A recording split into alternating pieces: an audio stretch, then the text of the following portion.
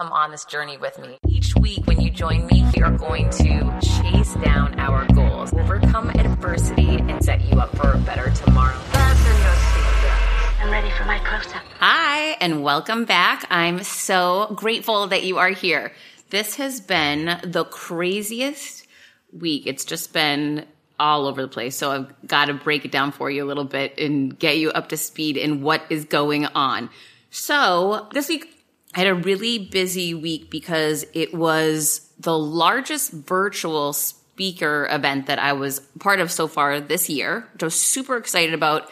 Damon John was one of the keynote speakers, along with yours truly, the billionaire CEO from It Cosmetics. Jamie Lima was on, Pete Vargas, some really big, powerful speakers that I was so grateful to be in the lineup with. So it's sort of funny. I remember, I guess probably 2 years ago, I started like the quote unquote speaker career, right? And at first I wanted to get agents, and then I got agents and nothing. So then I was like, okay, forget this. I'm going to go pitch myself. And I just started pitching myself everywhere and anywhere and taking whatever I could get.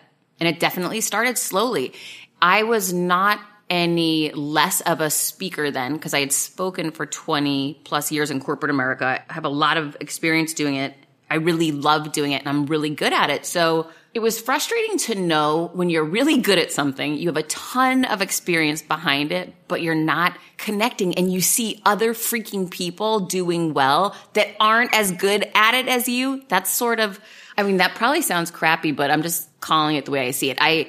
2 years ago, I was really freaking frustrated. Okay. I would go to events or attend something and see a speaker and think to myself, oh my gosh, that person is not that great. And no, that person was getting paid a lot of money and I wasn't. And it was just that grind for really a couple years. And then a year ago in September, I was part of the Hypergrowth Conference thanks to a really good friend of mine. Shout out to Scott McGregor, who helped get me that opportunity. He pitched me because he knew the people throwing the event. He luckily highlighted me and then they said they wanted to hire me. So that was a really big moment because I was interviewing Sarah Blakely live on stage in front of thousands of people and it went amazing. It was such a great event and we did a great job. So those kind of momentum opportunities where you're going to the next level, you're finally taking a bigger stage, you're finally getting paid more, you're finally showing up in a lineup with some much bigger,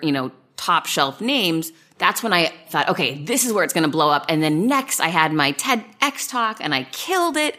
And I thought, oh my gosh, momentum, it's picking up. And it really was starting to pick up. And then the pandemic hit and I was getting booked for a lot of events and engagements for good money through a couple of different agents that represent me. So I felt like after those 2 years of really just grinding it was finally starting to click. And then the pandemic hit and it just completely stopped everything. A year ago this month, I gave my TEDx talk and it's just so crazy that this year halted everything until about a month and a half, maybe a month into the pandemic, I was asked if I would be hired for a virtual speech. And at first I thought, I don't know if I can do a virtual speech. How can I bring the energy and connection and power that I'm able to bring in a live stage when I can see people and now not being able to see? I didn't know if I could do it because I see some instructors in spin can do it amazing in person, not so great on the Zoom. And I just wondered, how do you know what that intangible is and if you got it or not? So I offered a money back guarantee for my first job as a virtual speaker because I didn't want to leave anyone unhappy and it went great. And then I started getting more virtual speeches. And so it's been building back, but it's been much slower than what was happening before. I had kind of hit that tipping point a year ago at this time and it really started clicking. So again, now I'm sort of starting over, but this event this week that I was a part of was the biggest one yet. And it was amazing to get the opportunity to work side by side with so many phenomenal class A top tier speakers.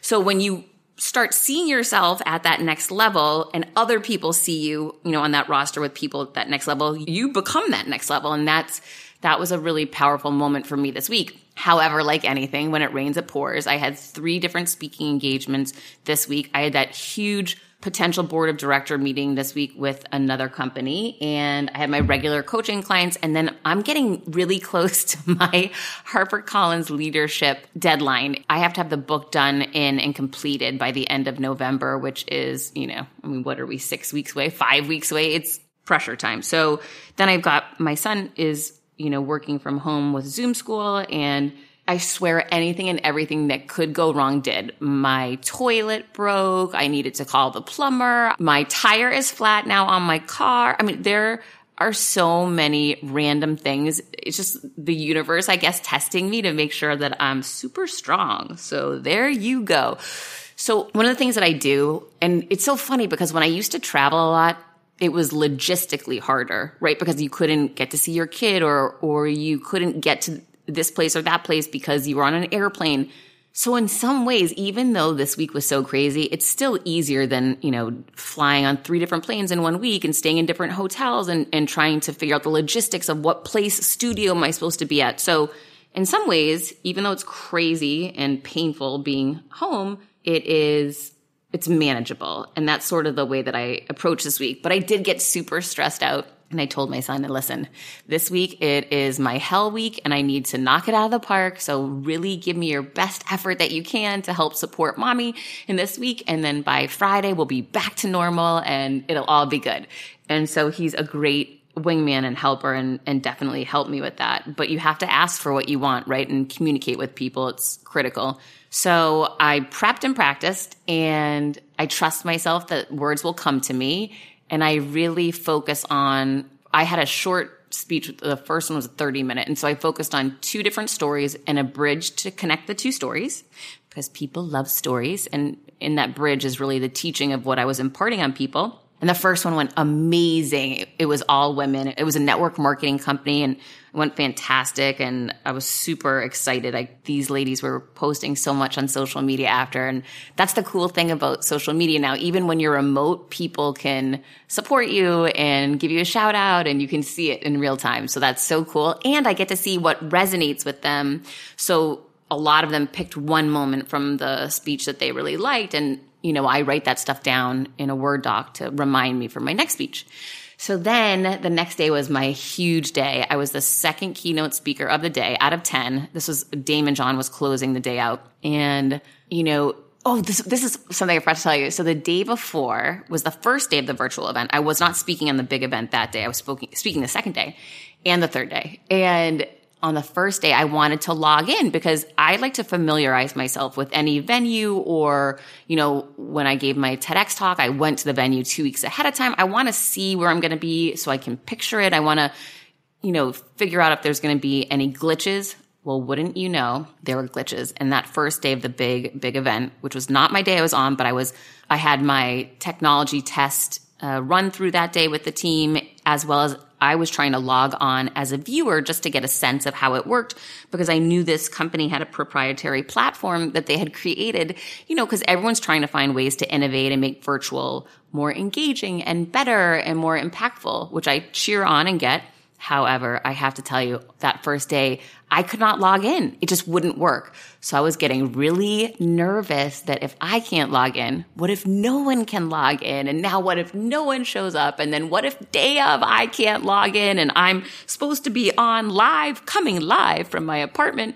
And so I was freaking out about the technology issues because that was so out of my control. So I was messaging the team saying, guys, this is not working. And anyway, they got me a link that I could essentially view the speakers, but it was just a mess. And it was super stressful on the team, I could tell, because obviously I wasn't the only person messaging them. They were getting messages. I mean, there was thousands of people attending this event, so it was a little stressful for everyone. I wake up the next morning and I see an email from the team that went out to all attendees saying, here is a Zoom link. We're moving the platform to Zoom. And I was so happy to see that. Not for them, because obviously they'd, I'm sure, spent a ton of money on the proprietary platform trying to innovate. But for me, I've done plenty of virtual speeches now on Zoom, so I'm really comfortable with the platform. I know once I saw Zoom, okay, I'm good. Done, 20 or 30 of these in the past couple of months. This is my kind of jam. I'm not going to have a technology problem. And we didn't. And it went amazing. And I was so, so excited and so grateful. And this was the first time I stood up while giving a virtual speech. And it was funny. Last week, I DM'd Ed Milet, who I love, who's been on the show and who's a huge speaker and such a great guy. I sent him a DM and said, Ed, I'm thinking I should stop sitting while I'm doing my virtual speeches because I'm beginning to think I would never sit in real life if I was on a stage. So why am I doing it at my living room table? Why wouldn't I stand and potentially I can get more energy and get people more fired up? And he said, absolutely. I'm doing the same thing now. He said a couple weeks ago, I started, making that same move. So once I heard that he was doing it as well, I knew that, my instinct was correct. And so I did my first standing speech and I killed it. It went so well, super happy, got great feedback, which I want to make the point. Feedback is so important. And the head of the event sent me the nicest thank you note and such positive feedback. And it really meant the world to me. I will run through walls for people that support me. And these guys were just amazing to work with. Yes, we had some glitches and some challenges, but in the end, whenever their next event is, whatever they can pay me, I'll be there and signing on and can't wait to support them because they were so kind and so thoughtful with thanking me and the feedback that they gave. So please make sure to thank and appreciate the people in your life. It makes such a big deal, such a big difference. So, my gosh, to make a long story longer, I'm like, when does this week end? So then the next day I had the potential board of director meeting where I was nervous because I haven't been meeting with people in person unless I'm really close to them, to know, I guess, how well they take care of themselves, socially distanced, etc. So I was really stressed out. They hadn't told me if I had the board position or not, and it was just stressful. Anyhow, I went to the meeting. The meeting went amazing. The founder is such a great guy, so interesting, super smart. And it was this fantastic meeting and I got it. And I was pitching myself 5 years ago for my first board seat and never got it. And so finally, this is one of my bucket list things that I knew I could add tremendous value. I knew I had the potential. And finally, it came to fruition 5 years later. So I'm super, super excited about that. So I did not look at my phone the entire meeting, of course, out of respect for everyone there. I get home and I have a meeting with one of my clients. I have a plumber coming. And then that afternoon from 2 to 5, I was doing another speaking event for the huge virtual lineup that I had just done the day prior. Now it was their Women's Day and they wanted me to speak again for them. Well, I look at my phone and there's all these text messages from the head of the event saying, we need you right now. You need to log in right now. And I had missed it because I was at this really big meeting and I wasn't scheduled to speak for hours, but obviously something bad had happened. I could tell the sense of urgency and tone in the messages was not good. So I don't know if someone canceled or didn't show or had a technology problem or who knows what it was. But I just responded back, sure. And I canceled the plumber, canceled the other meeting, asked my son to be really quiet in his bedroom and turned the computer on. And then I text back, is this a Q&A or do you want me to give a speech? And he writes back, just give a speech. And I thought, okay, don't forget, I had just given a speech to this audience the day before. So I knew there would be I couldn't talk about the same things I had talked about the day prior. So in my mind, I'm thinking, Heather, what story do you want to go to? And just jumped in my mind was a story of when I gave one of my first big, real, authentic speeches, which was at City Year Miami Charity a few years ago. And I was going to talk about how that day I learned it's so important to shine your light and be proud of who you are and tell those hard truths because when you do, you're serving others and inspiring others. And it's your duty, to do that, not to say, oh, I'm too humble to tell people about this. No, you need to tell people because you're going to inspire them for growth and opportunity in their life. Okay, so that's what I came up with. I'm in basically like a virtual green room with another woman who was going to introduce me. She was another head of this event. And now I knew her from the day prior, right? And so she and I look at each other on Zoom and we just start laughing because I knew something was going on. They didn't have time to tell me, obviously, but I was jumping in to help out, didn't know exactly what was happening. I had not been on the virtual event all day because I was at this meeting. So I was so in the dark on what was happening. She saw my face, I saw hers, and we just bust out laughing.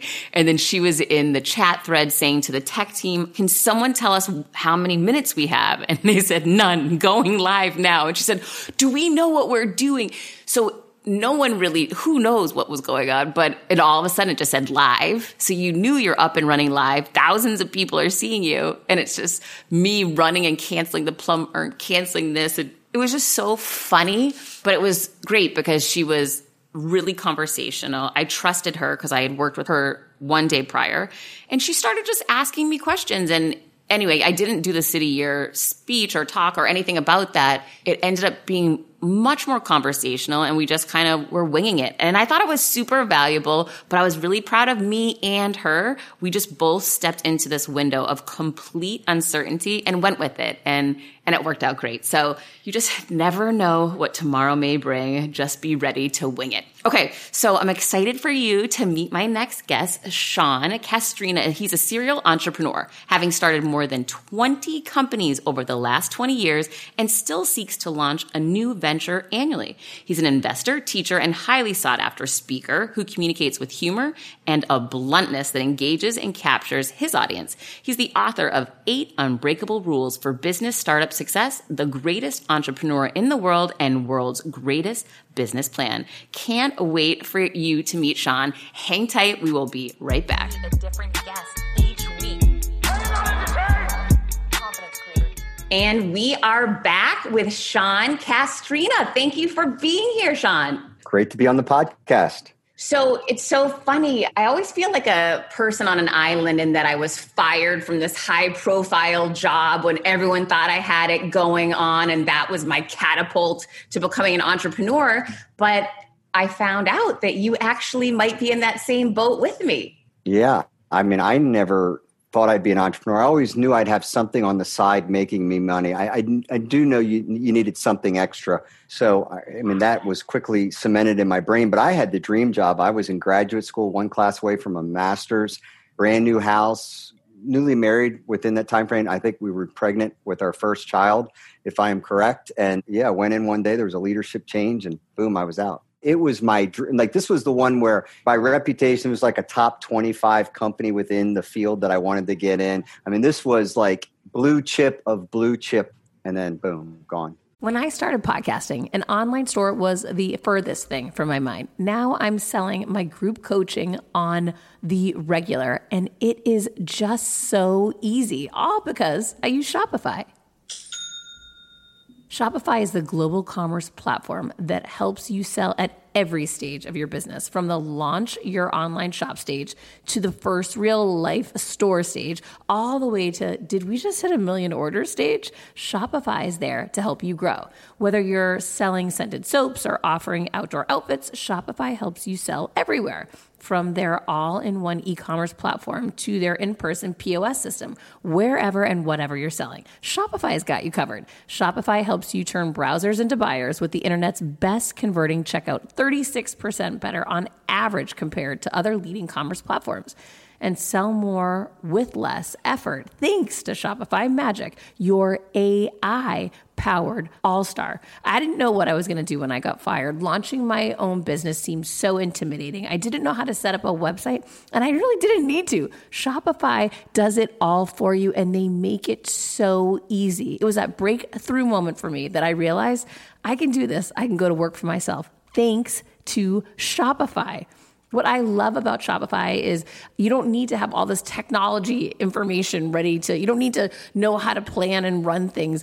You just need to go to the platform, turn it on, and know what you're selling. And Shopify is going to help you figure out the rest. Shopify powers 10% of all e-commerce in the U.S., and Shopify is the global force behind Allbirds, Rothy's, and Brooklinen, and millions of other entrepreneurs of every size across 175 countries, including your girl right here. Plus, Shopify's award-winning help is there to support your success every step of the way, because businesses that grow, grow with Shopify. Sign up for a $1 per month trial period at shopify.com/Monahan, all lowercase.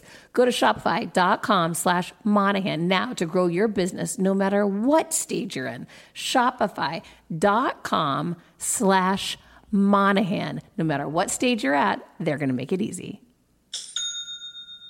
When starting out a new business, it's a complete pain to get through the LLC part. Taylor Brands makes it 90% easier. It's easy and affordable to get your LLC with Taylor Brands. Taylor Brands offers all the legal requirements for LLCs, such as registered agent, annual compliance, EIN, operating agreement, business license, and permits, and much more. Taylor Brands walks you through each step of building a successful business and has everything you need all in one place. Bookkeeping, invoicing, business licenses and permits, business documents, bank accounts, and so much more. And our listeners will receive 35% off Taylor Brands LLC formation plans using this link, taylorbrands.com/confidence. That's TAILORBRANDS.com/confidence. So get started today with Taylor Brands. So how did you bounce back from that? Because I personally know how painful that punch in the gut is. Yeah, I mean, you go through first you're embarrassed, and then you go through how do you tell everybody, and then you quickly decide, well, how am I going to pay my bills?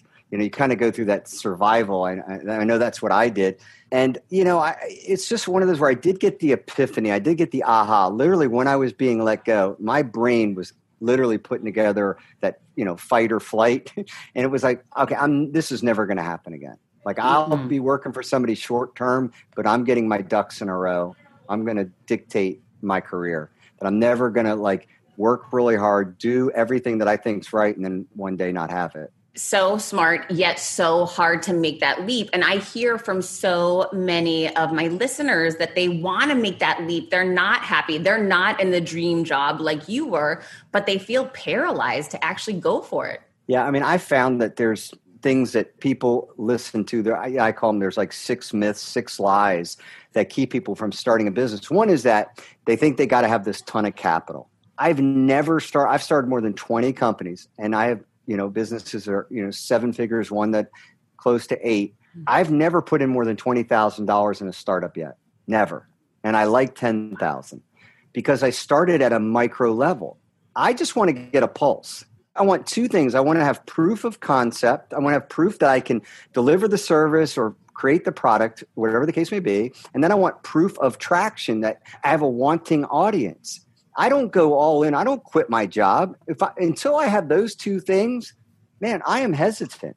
So I think, again, the myths that keep people from doing it is they think they need to have this ton of capital. And second thing, they think they need to quit their day job. And I've never quit a job.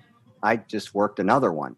Most entrepreneurs work 100 hours a week in the first 5 years anyway. So work 40 on your business, 40 at your real job, and that you're it's 80. There's going to be a sacrifice. I don't know why you would quit your day job, because then there's to me, it puts way too much financial stress on you. You got your personal financial stress, and then you have the business's financial stress. And that's like the perfect storm of bad things.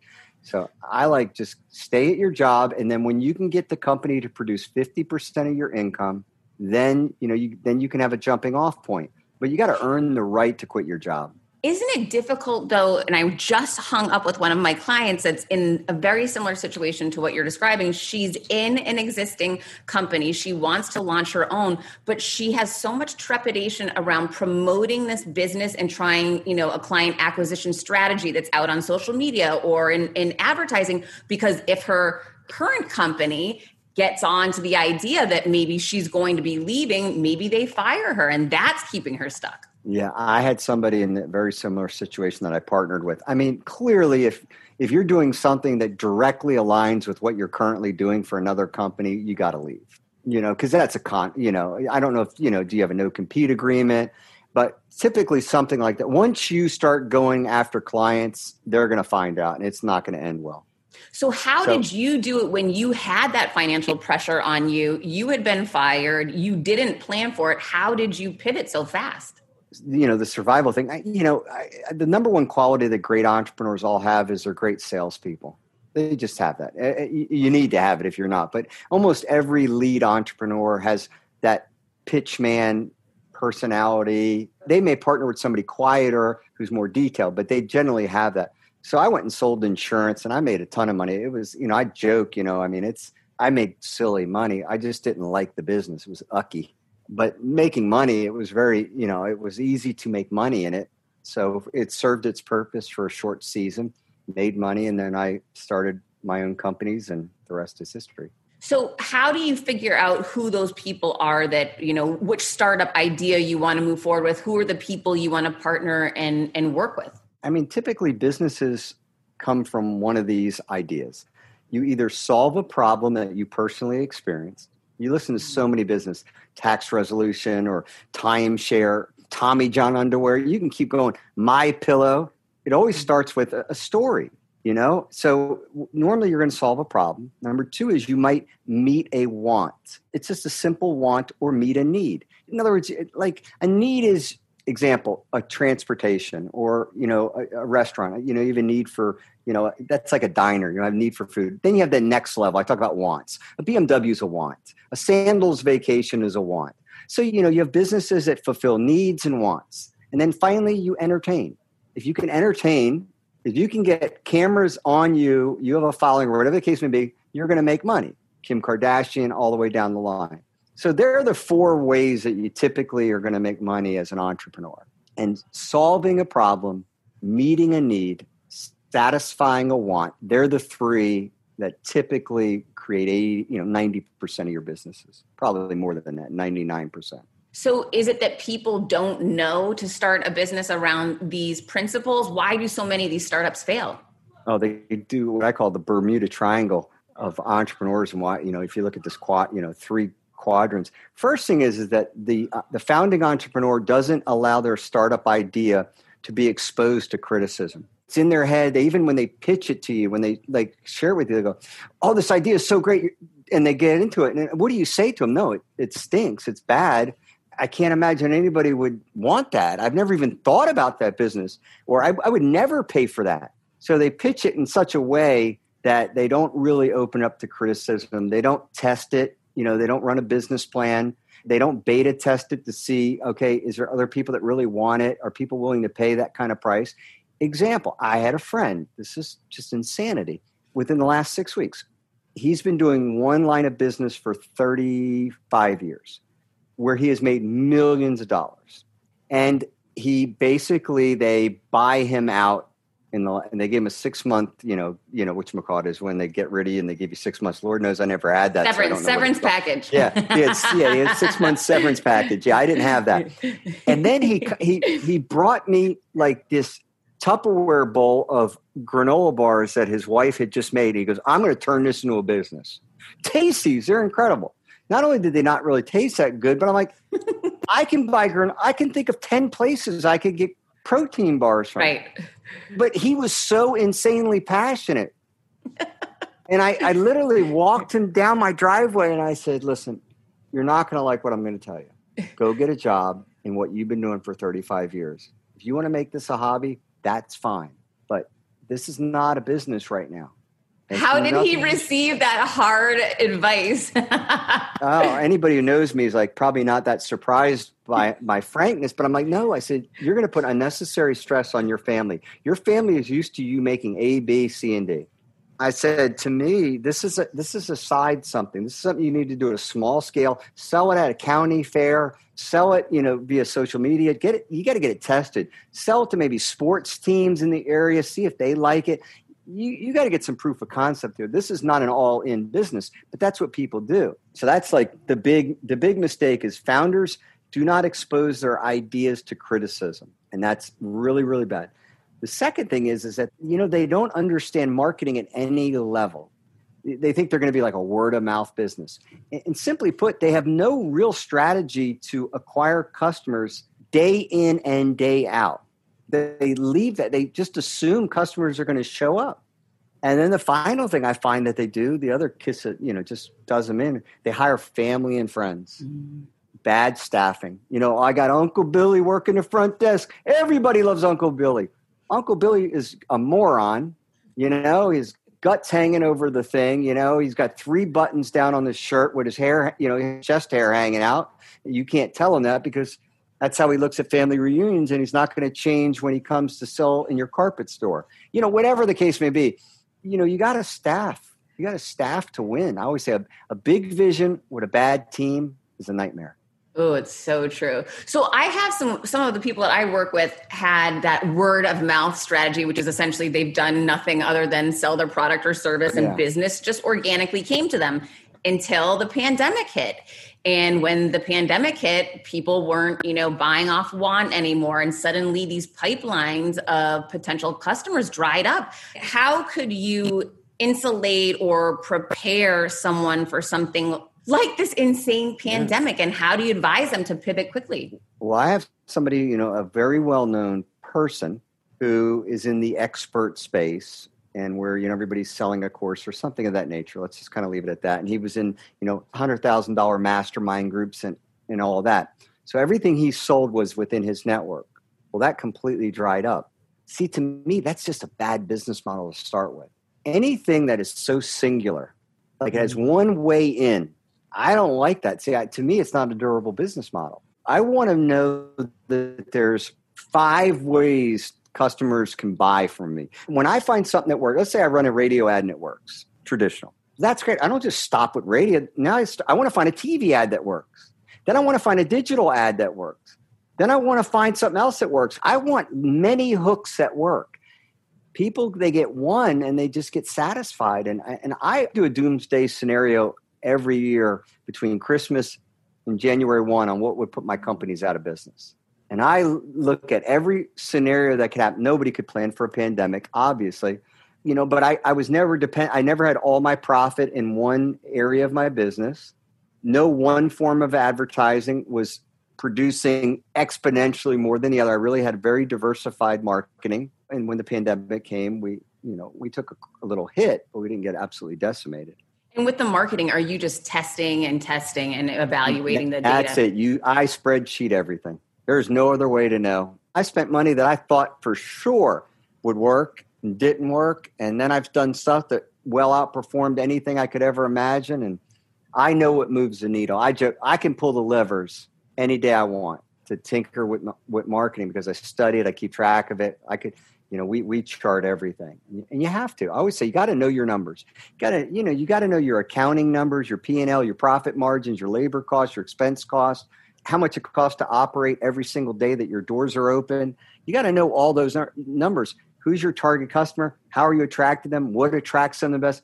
I joke, it's like having a baseball card. Like when you're a little kid, you love baseball cards. You knew all the stats of your favorite players. That's the way a business owner has to be. Got to know their numbers.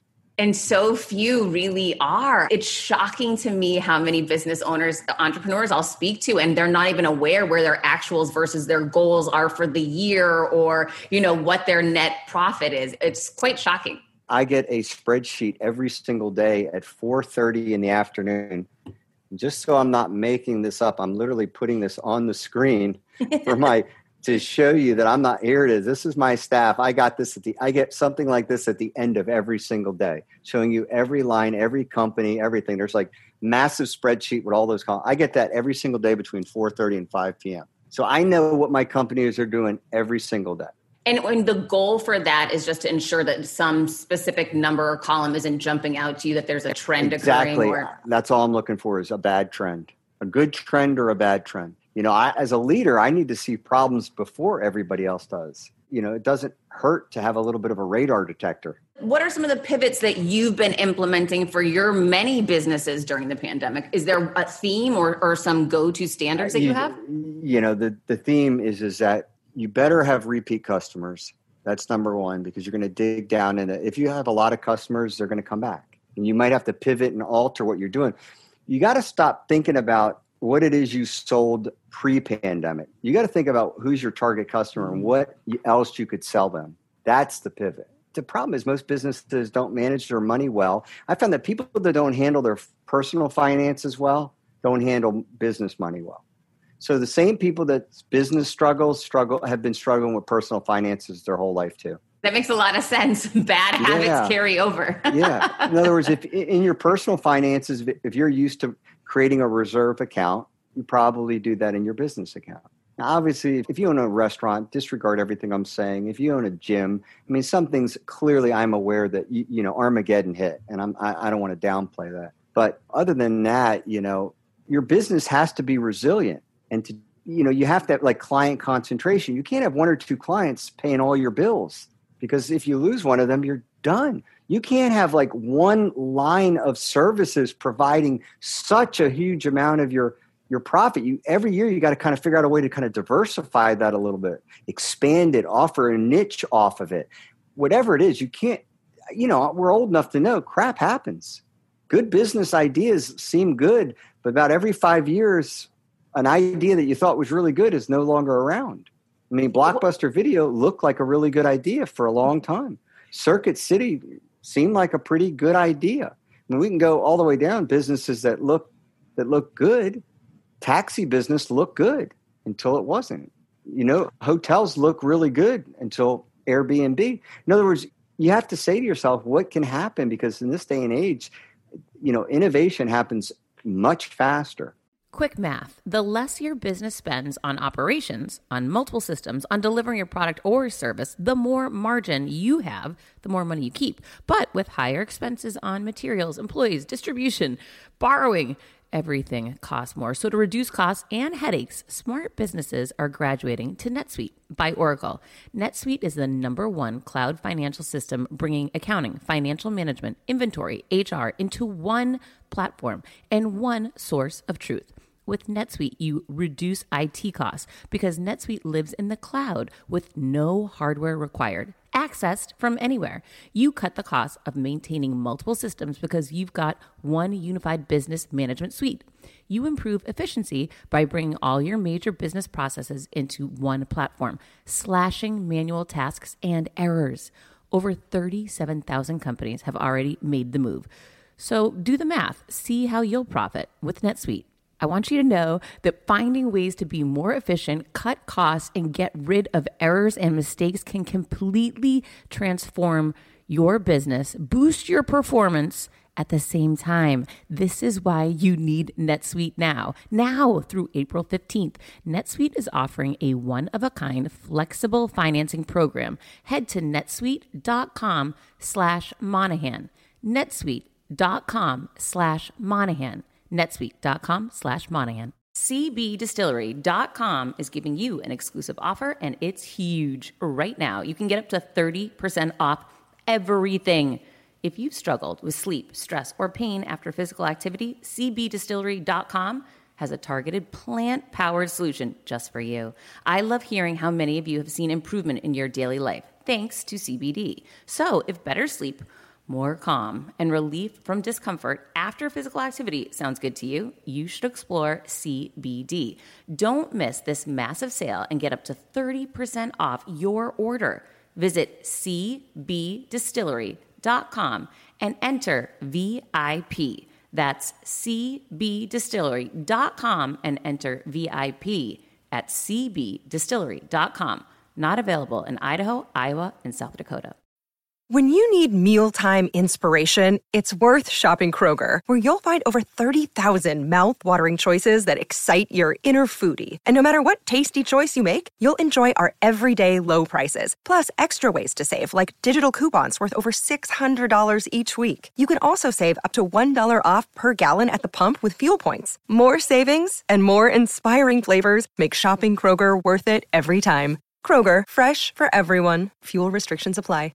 Well, that's what you're describing is essentially the need to constantly, every day, innovate and poke holes in your business model. Absolutely. You have to know that your survival is promised to no one. So you have to constantly, you got to build a moat around your business. And that means you want to have more demand for what you have than you can provide. You literally need to have like something that is very demanded. And that requires great marketing. It requires a true competitive advantage. There needs to be a very obvious reason why people are buying your product and or service. If yours isn't, then you're going to be out of business. You don't have that unique selling position. I mean, business is really, really simple. It's extremely simple. You create something, that another person wants, that you can sell to them and the margin is profitable to offer it. But the day you can't make enough profit to offer it, where it stays intriguing, you pay your bills, you're out of business, or they stop wanting what you want, or you can no longer sell it to them. I mean, businesses go out of business for the most simplest reasons. Barring litigation, they go out of business because you don't sell enough of your products or services to stay in business. I mean, that's it. JCPenney, Circuit City, go all the way down the line. Blockbuster Video. Not enough demand for what they previously had a demand for, and then they close their doors. So we're living in this world where so many people, it's so popular to talk about mindset these days and having the right mindset and how that is what will make you successful in business or as an entrepreneur. I love that you don't believe that mindset is the only thing that drives success. I mean, listen to me. I'm a mindset guy I was a Division I athlete, but I could wake up every day and do affirmations till I'm blue in my face and I would love to sing the national anthem.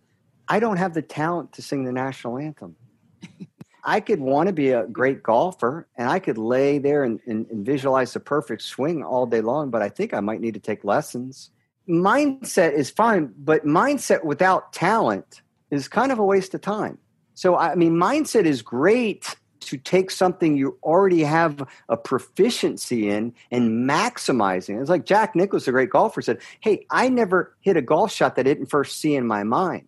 Well, that's great. That's great mindset. That's great visualization. Now, it didn't hurt that he had probably one of the best golf swings to ever happen in his peak. So, yeah, that probably took him to the next level over his competition. But there was a great deal of talent.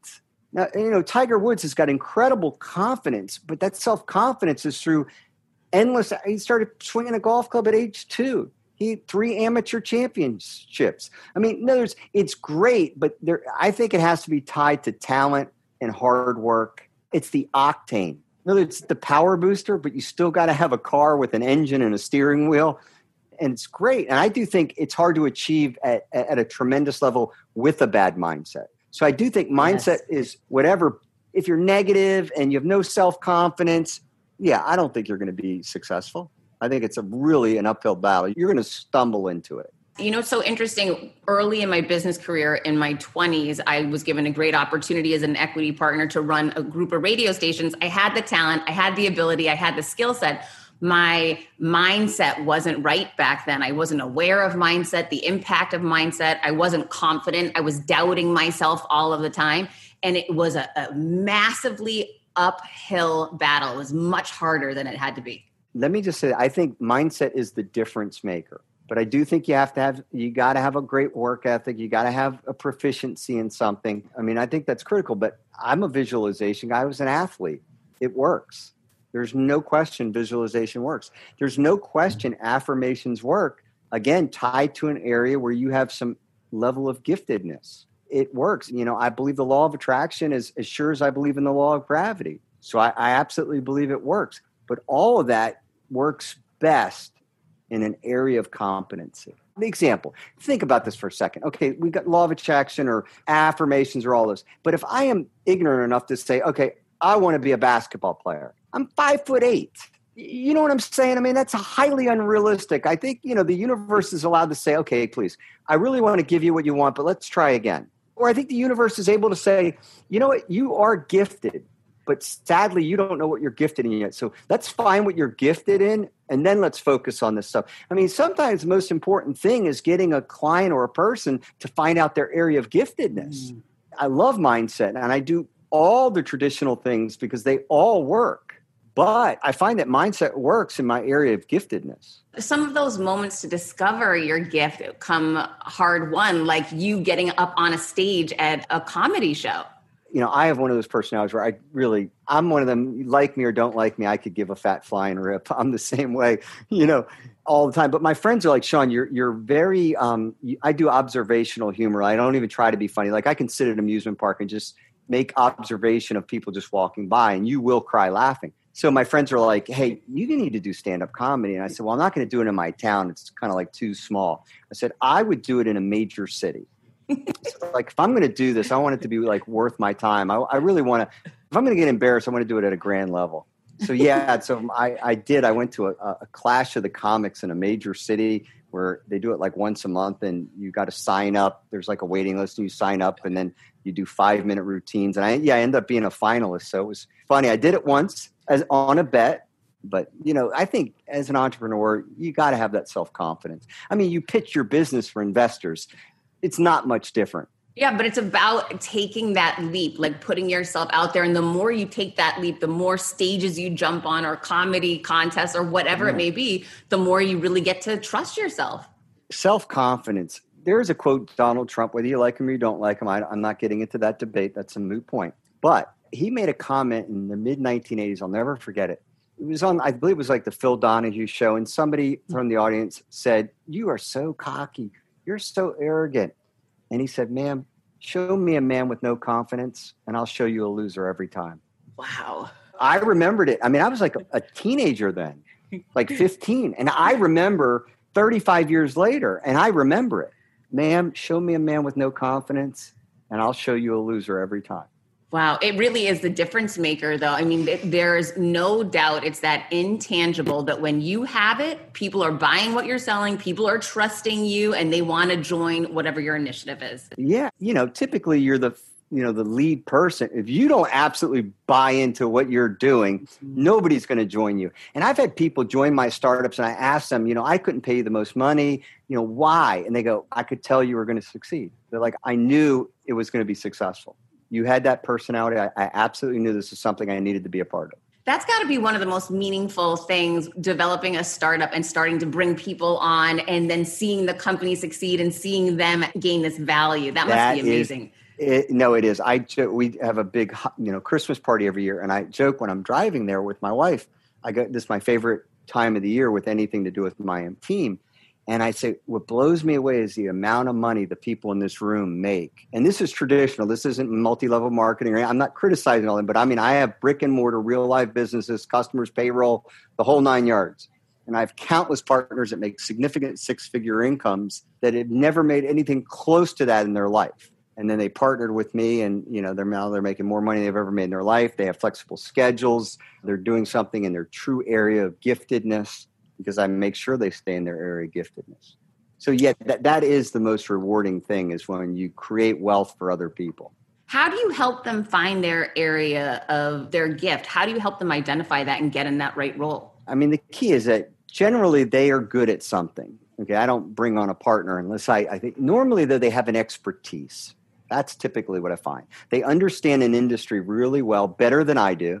I understand there's potential to make money, but I don't necessarily understand the industry per se. So I partner with people that understand industries. Now, what I look at is, do they have an incredible work ethic? Are they honest? Can I trust them with the checkbook? Do they really want to have a better life? So I look at the intangibles. I like people that are crazy smart. You can't hide stupid. You can't fix lazy. So there's certain things I look at, and when I find that, then I bring them in as a partner. Typically, what I bring to the table that they don't see in themselves is I know that they could lead, and they've yet to have the opportunity to lead. So what I do is I bring them on early and have to work with them maybe on the leadership side, but they have the talent, but they've had it in like an employee role somewhere. And so I got to get them to kind of come over to getting paid based on what you produce. And make that leap, but they've got to trust you to make the leap, I'm sure. Yeah. And typically I bankroll it to the point where I'll match a percentage of their salary. Normally I like to create a little bit of pain because I want them to make a sacrifice and I want them to have to do well. But yeah, they have to believe in it. That's for sure. So Sean, where can everybody find you? How can they get a hold of your podcast and more of your business tips? Yeah, great. I always give away a free book on my website, SeanCastrina.com. I think right now we got my first book, The 8 Unbreakable Rules for Business Startup Success. That's free on there. You can get that. And then my podcast is the 10-Minute Entrepreneur Podcast. I typically interview business founders. I interview more founders than any other podcast on the planet, period. So that does extremely well. 10-Minute Entrepreneur Podcast. And go to my personal website. You can get a free book, and you can always find me on Instagram. Sean, thank you so much for your time today. I know you are a busy man running many companies, so it means the world. No, thank you so much for having me on the podcast. All right, hold tight. We'll be right back. I asked you to try to find your passion. I hope you loved meeting Sean as much as I loved getting the chance to interview him. So much knowledge, and definitely taught me some things that I had never thought about. So I'm only going to do one question today because I talked so much in the beginning of this show that I don't want to drive you nuts. So here's a DM I received on LinkedIn today. Hey, Heather, 2 quick questions for you. Do you manage your own social media, or do you have someone do it for you? Do you make use of a social media management program for social media, and which one is it that you use? So this is an interesting question. And first of all, I believe in testing things. So I'm always trying different tools. I use Hootsuite to schedule. I use Canva to create graphics. I test different programs all the time. I use Shield Analytics on LinkedIn to analyze performance on my content. I use Iconosquare on Instagram. I am always challenging myself to learn and grow. And the way that I do that is by talking to different people to see what works for them, but also just researching things online and just giving it a shot, right? You know, some things work well. Shield for me with LinkedIn is amazing. Iconosquare for Instagram is amazing. But then, for example, this week, I'll tell you, I was so flipping busy. I don't think I used any of my tools this week. I probably posted, 20% as much as I usually do. So there's an ebb and flow for me in that, listen, I have someone who manages my social media for sure. She's amazing and love her. And she knows me well enough and I trust her enough that she can just go and post daily for me and it'll all be fine. However, my social media does best when I'm posting because it's me, right? So I definitely challenge myself to post every day, but then there's weeks like this week that it's not going to happen. It's not feasible and I've got to cut certain things out. So I just really did not manage social at all. She took it and I'm sure it's going to be just fine, but it won't be as strong as the days where I have time on the fly to post different things. So number one, social media for me was an investment in myself that I made 4 years ago when I was still in corporate America. And I share that with you because I don't want people to think that I do this on my own and I just started doing it last week, right? This is 4 years in, which is a sizable amount of time. 4 years is a lot. And back then, Instagram and Facebook were so much easier to grow. They're so hard to grow now. I have like 0 growth in the past year on both of those platforms.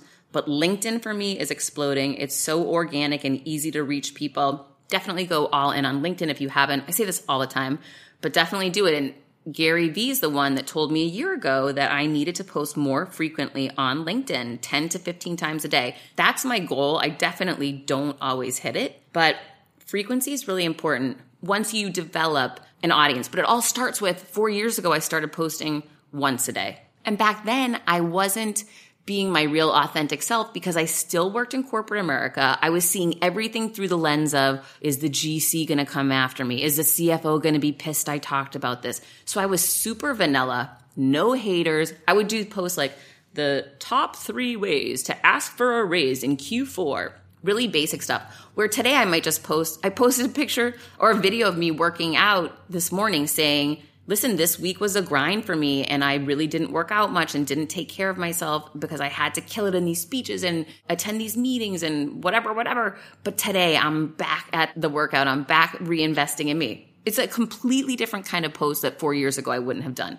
So I guess my point is, yes, I think you need to invest in yourself. Yes, I think you should hire someone if you can to make sure you're consistent with social media. But then, yes, you need to show up on top of that and you need to bring your unique fire to the marketplace and who you really are, because no one will ever be able to do as great a job being you as you will. But definitely make the investment. And as far as tools go, they are coming fast and furious. It's super important to keep testing new things, checking out new things, and continue to innovate for yourself. The only way you're going to know is if you try. So I will leave it at that. And I can't wait to see you next week. So please, if you can, rate and review the show. It helps so much. And if you post, please tag me. I will always repost. I appreciate your support more than you know. Can't wait to catch you next week. I decided to change that dynamic. I couldn't be more excited for what you're going to hear. Start learning and growing. Inevitably, something will happen. No one succeeds alone. You don't stop and look around once in a while, you could miss it. Come on this journey with me. Hi, I'm here to tell you about a new podcast that I am so excited about. Negotiate Your Best Life, hosted by Rebecca Zung, a part of the Yap Media Network. As a globally renowned narcissist negotiation expert and an attorney recognized by U.S. News as a best lawyer in America, Rebecca shares her invaluable insights and strategies for navigating life's toughest negotiations. By drawing from her own experiences and the wisdom of her high-profile guests, such as Bob Proctor, Mark Victor Hansen, John Gordon, and Rebecca delivers empowering advice that will inspire you to reclaim control of your life. Negotiate Your Best Life is all about how to negotiate your way to greatness. She provides practical guidance on how to break free from toxic relationships, stand up against injustice, and transform chaos into freedom, possibility, and purpose. Many times, the first negotiation you do is with your own in the morning. In the morning is when you wake up, and that's when Negotiate Your Best Life is time for you. It's about to find your way to greatness, conquering obstacles, and creating the life you truly deserve. Get ready to slay, thrive, and unlock your full potential. Don't believe me? I'm going to go ahead and share some of the reviews that are out there so you can hear and you can believe too. You have helped me so much these last few weeks. I was with a narcissist for 2 years. She drove me to the point I wanted to take my own life. Listening to you has made a massive difference, and now I know what I'm with. Thank you, Rebecca. Now the recovery. Thank you for gifting the knowledge to believe in myself again. You have unknowingly helped me legally represent myself through criminal, federal, and civil court proceedings with a narcissist. There would be so many people around the world that you're helping without even knowing, like me. You saved my life. Emma, 35 years old, Australia. If you are ready to stand up against injustice and transform the chaos in your life into freedom, possibility, and purpose, then check out Negotiate Your Best Life now. Subscribe to Negotiate Your Best Life with Rebecca Zung on Apple Podcasts, Spotify, or your favorite podcast platform.